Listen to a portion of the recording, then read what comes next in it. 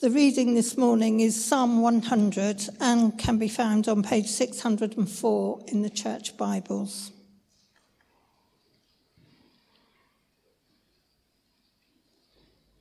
Shout for joy to the Lord, all the earth. Worship the Lord with gladness.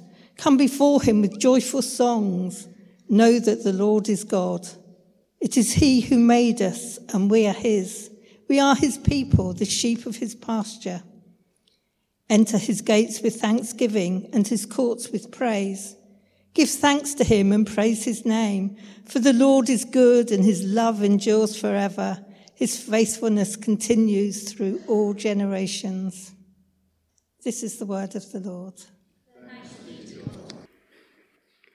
Keep that psalm open. We'll be touching on it as part of this series we have on stewardship. And it may seem a bit strange in terms of us looking at stewardship that we started the first 2 weeks of the sermon series in the Psalms. But I think until we get our heads round something about the majesty and the goodness and the extravagance of God, our stewardship doesn't really begin to take off in any shape or form. And so we need to get our heads around some of this other bit about who God is and the response that he calls forth from us.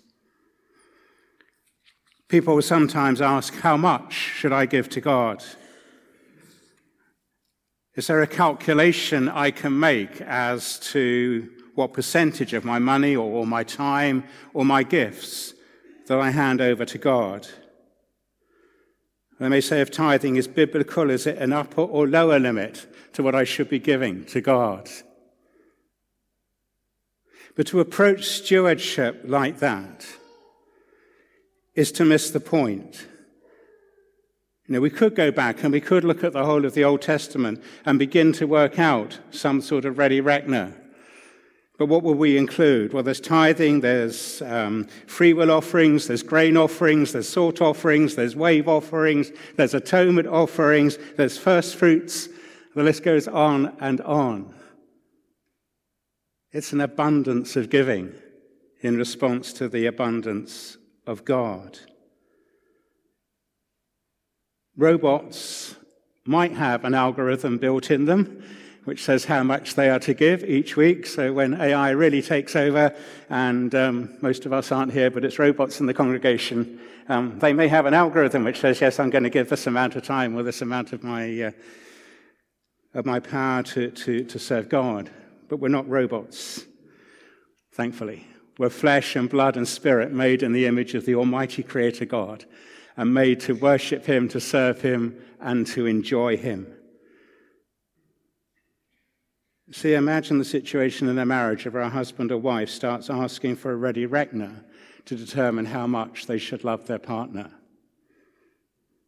Now, tragically, some of us have maybe been dealt with marriages where that's been the case, and we've seen the destruction that's taken place. But all the way through the New Testament in particular, Paul uses the imagery of marriage to reflect our relationship to God. It's there in the Old Testament too. We're not there to have a ready reckoner. We're there to give to God.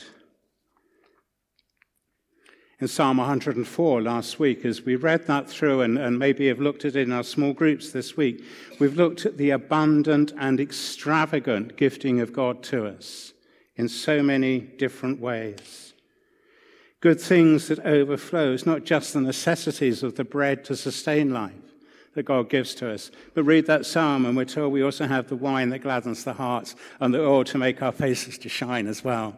So it's the nice to haves as well as the necessities that God pours out to us in his abundance and his extravagant love. Our giving is to be a response to that giving of God to us. Sometimes I think we've all actually turned into Gnostics. And we draw a big division between the spiritual and the material. And we say, yeah, we'll give thanks to God for our spiritual gifts, but we forget about all the material things he's given us and the abundance that he's given us in material things for us to give back to him. They're both important, and both are deserving of our thankfulness to God for all that he has given to us. We give because God provides. we give as a sign of our thanks to God.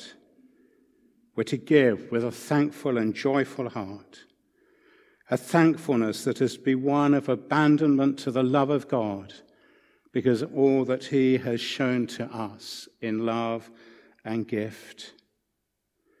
So welcome to the world of Psalm 100. The origins of this psalm aren't really known. It may have been used at one of the great festivals. Tabernacles is the one particularly that some of the commentators point to. But others say no, it was used in the family setting or for individual use. But as I read the psalm afresh this past week, I reckon it's a worship leader's psalm. It's a worship leader who is encouraging a reluctant congregation to get off their backsides and to let loose for God. It points to the character of God right the way through. Look at it, verse 1, he's the Lord of all the earth.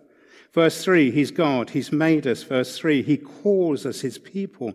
Verse 3, he calls us the sheep of his pasture. Verse 3, he is good. Verse 5, his love endures forever. Verse 5, and his love lasts down the generations. Verse 5.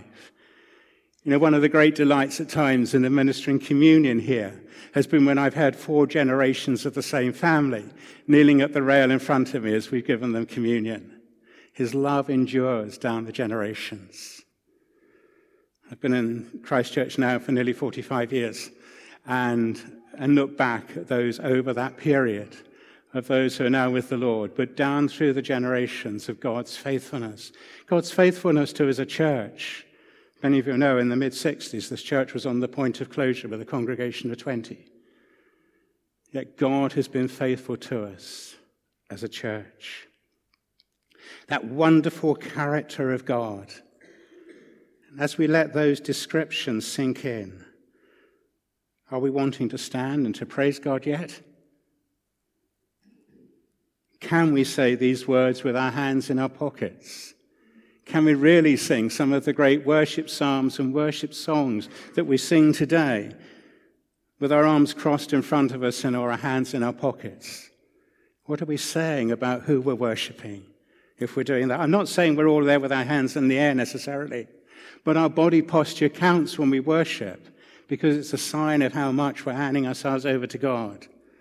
If Dave was actually within the crowd the other night, I'm sure he'd have been his hands way high in the air and shouting as well. And I think some of you watching the cricket yesterday maybe were doing the same as well, as those catches got caught towards the end of the match.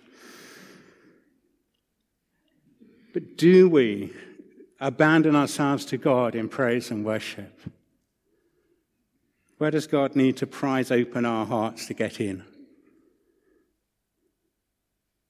I wrote those words just before reading Eugene Peterson's paraphrase of the psalm. And verse 1, he begins, "On your feet now, applaud God." We'll continue with that a bit later on. But if you're not convinced by God's character, then be cajoled by his commands. 8 imperative action verbs in 4 verses. Must rank as something of the record anywhere in Scripture, I reckon. Look at what we're asked to do. Shout, worship, or serve. Come, know, enter, give thanks, praise. They're all actions that we're called for to respond to God's goodness and God's greatness and God's love towards us. That exuberant response in verse 2 is either worship or serve. It's an outpouring of thanks to God because we have cleared all the rubble away and seen his greatness revealed to us. We'll never understand it. We'll never get to the end of it. But let's have our eyes open to see what it is when all the stuff in front of us is cleared away. And I wonder what it is that clouds our vision from seeing God clearly. Is it our possessions? Is it our family? Is it our time? Is it our pleasures and pastimes? Is it our work? Is it our talents? What is it that clouds that vision of God? Now, all those things are good gifts. Don't misread me here. But if they take precedence over the giver, then we will never see the giver clearly. The psalmist is clear about that here. He reminds us whose we are. It's he who made us and not we ourselves, or as some of the older translations had, it's he who made us, not we ourselves. It's to him that we look for everything.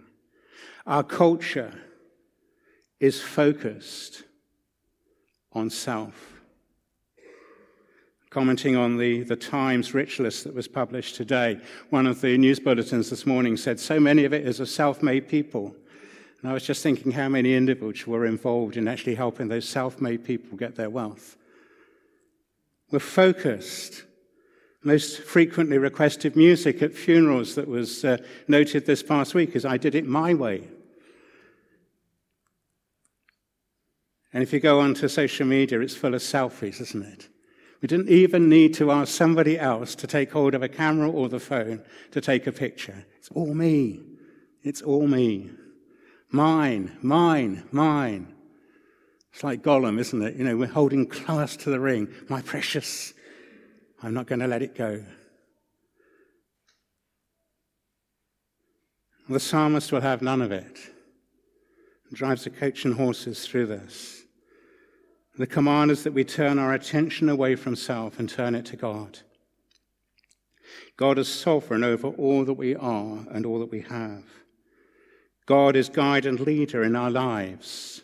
Remember, a Middle Eastern shepherd walks in front of the flock, not behind it, as we do in the English fashion. God is guide and leader in our lives. God who pours out his love from generation to generation. The God who is good, who has made all things fit for purpose. And what's to be our response? The psalmist couldn't be clearer, could they? Glad, joyful, and thankful praise. Glad, joyful, and thankful praise. So what does this have to do with our stewardship? Well, I'd suggest everything. We saw last week that we're to give with a mindset of abundance from all that God has given us. We give out of grateful thanks for all that he has lavished on us, materially, spiritually, emotionally, aesthetically, and all the other allies we can find. And the call is to give joyfully and cheerfully. Last week, George referred back to 2 Corinthians, and I want to take us back there this morning. Paul was encouraging the Corinthians to become involved in a collection he was making for the poor in Jerusalem. And he points to the Macedonians as the ones to take a lesson from.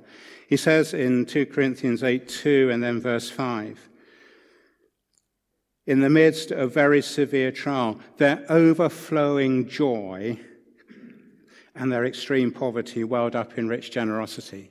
Notice that it was their overflowing joy that led to their generosity of all that God was doing with them, even in the midst of what they were suffering. And then Paul goes on to say they gave themselves first to the Lord. They didn't give themselves first to their bank balance or the abacus with the calculations going on. They gave themselves first to the Lord. With great joy, they served gladly and thanked him by their giving. When surveys are done in our diocese and elsewhere too, some of the most sacrificial giving doesn't come from those parishes which have a very rich economic demographic, but from some of the poorest. And that's a real challenge. During our involvement with churches in Uganda and South Sudan, I've seen poverty that is greater than anything we could imagine here. Well, there are some places in our country which is coming very close to that at the moment.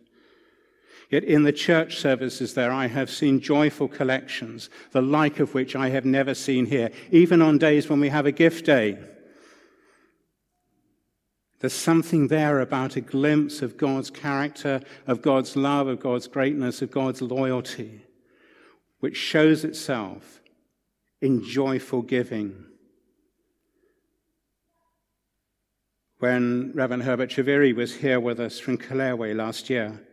As we spoke, one of his critiques was the way we treated the collection here in church. Now, some of that might be cultural. Much of our financial giving is not in the basket on a Sunday. We've done it electronically somewhere else. And I wonder actually if we've missed something by doing that we've divorced it from our worship. It's just an action we do at some other time. But actually his critique cut deeper. He said, do we communicate our needs as a church within the church community? I'm not entirely certain we do that all that well. We need to work better at it. And he said, when we take up the offering, do we do it almost shamefacedly?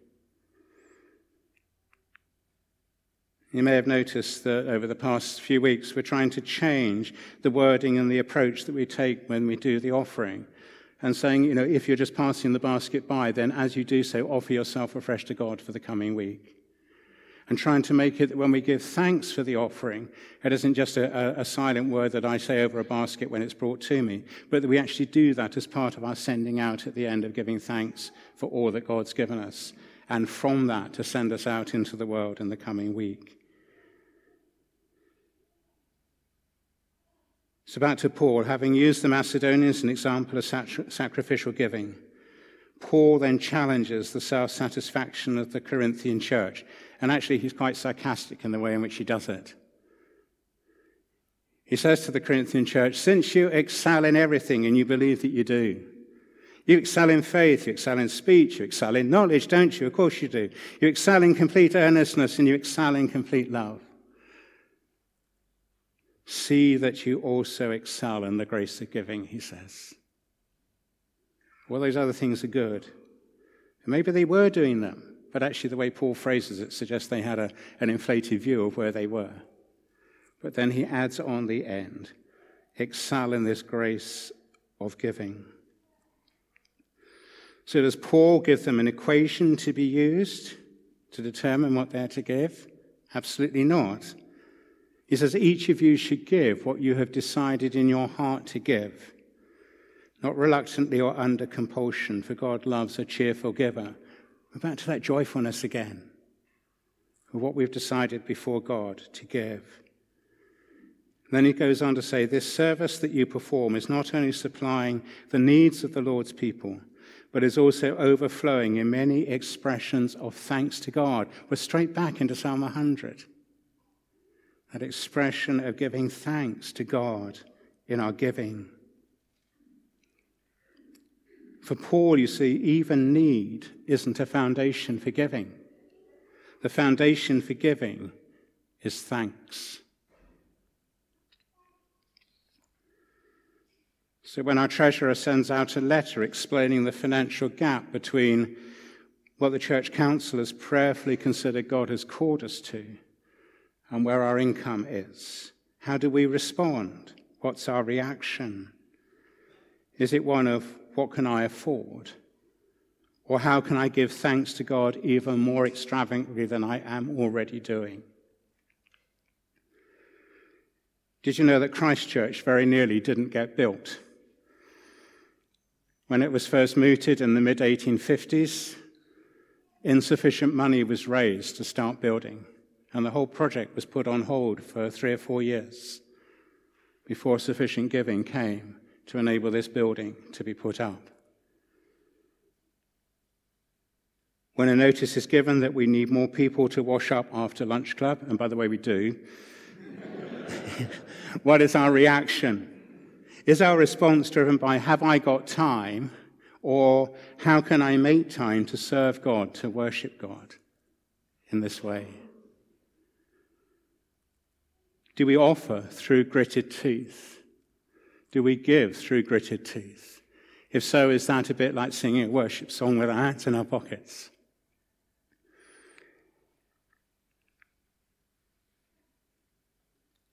Our giving needs to flow from our understanding of God as the abundant and extravagant provider of all the good things we have to enjoy. Like the Macedonians, we need first of all to give ourselves to the Lord and then let him do the rest. Our response to his giving is to respond with cheerful, joyful, and thankful hearts, demonstrated by our willingness to serve using the finances, the time, and the talents that he's poured out on us. We are but faithful stewards of what he has provided, but more of that next week. In the meanwhile, I'm going to read Psalm 100 from the Message version. And as I do so, maybe Alice in the band can come up, because we'll then offer ourselves in that hymn of Take My Life. This is Peterson's paraphrase of what Lynn read to us earlier. On your feet now, applaud God. Bring a gift of laughter. Sing yourself into his presence. Know this God is God, and God, God. He made us. We didn't make him. We're his people, his well-tended sheep. Enter with the password, thank you. Make yourselves at home, talking praise. Thank him, worship him. For God is sheer beauty, all generous in love, loyal always and ever. Amen.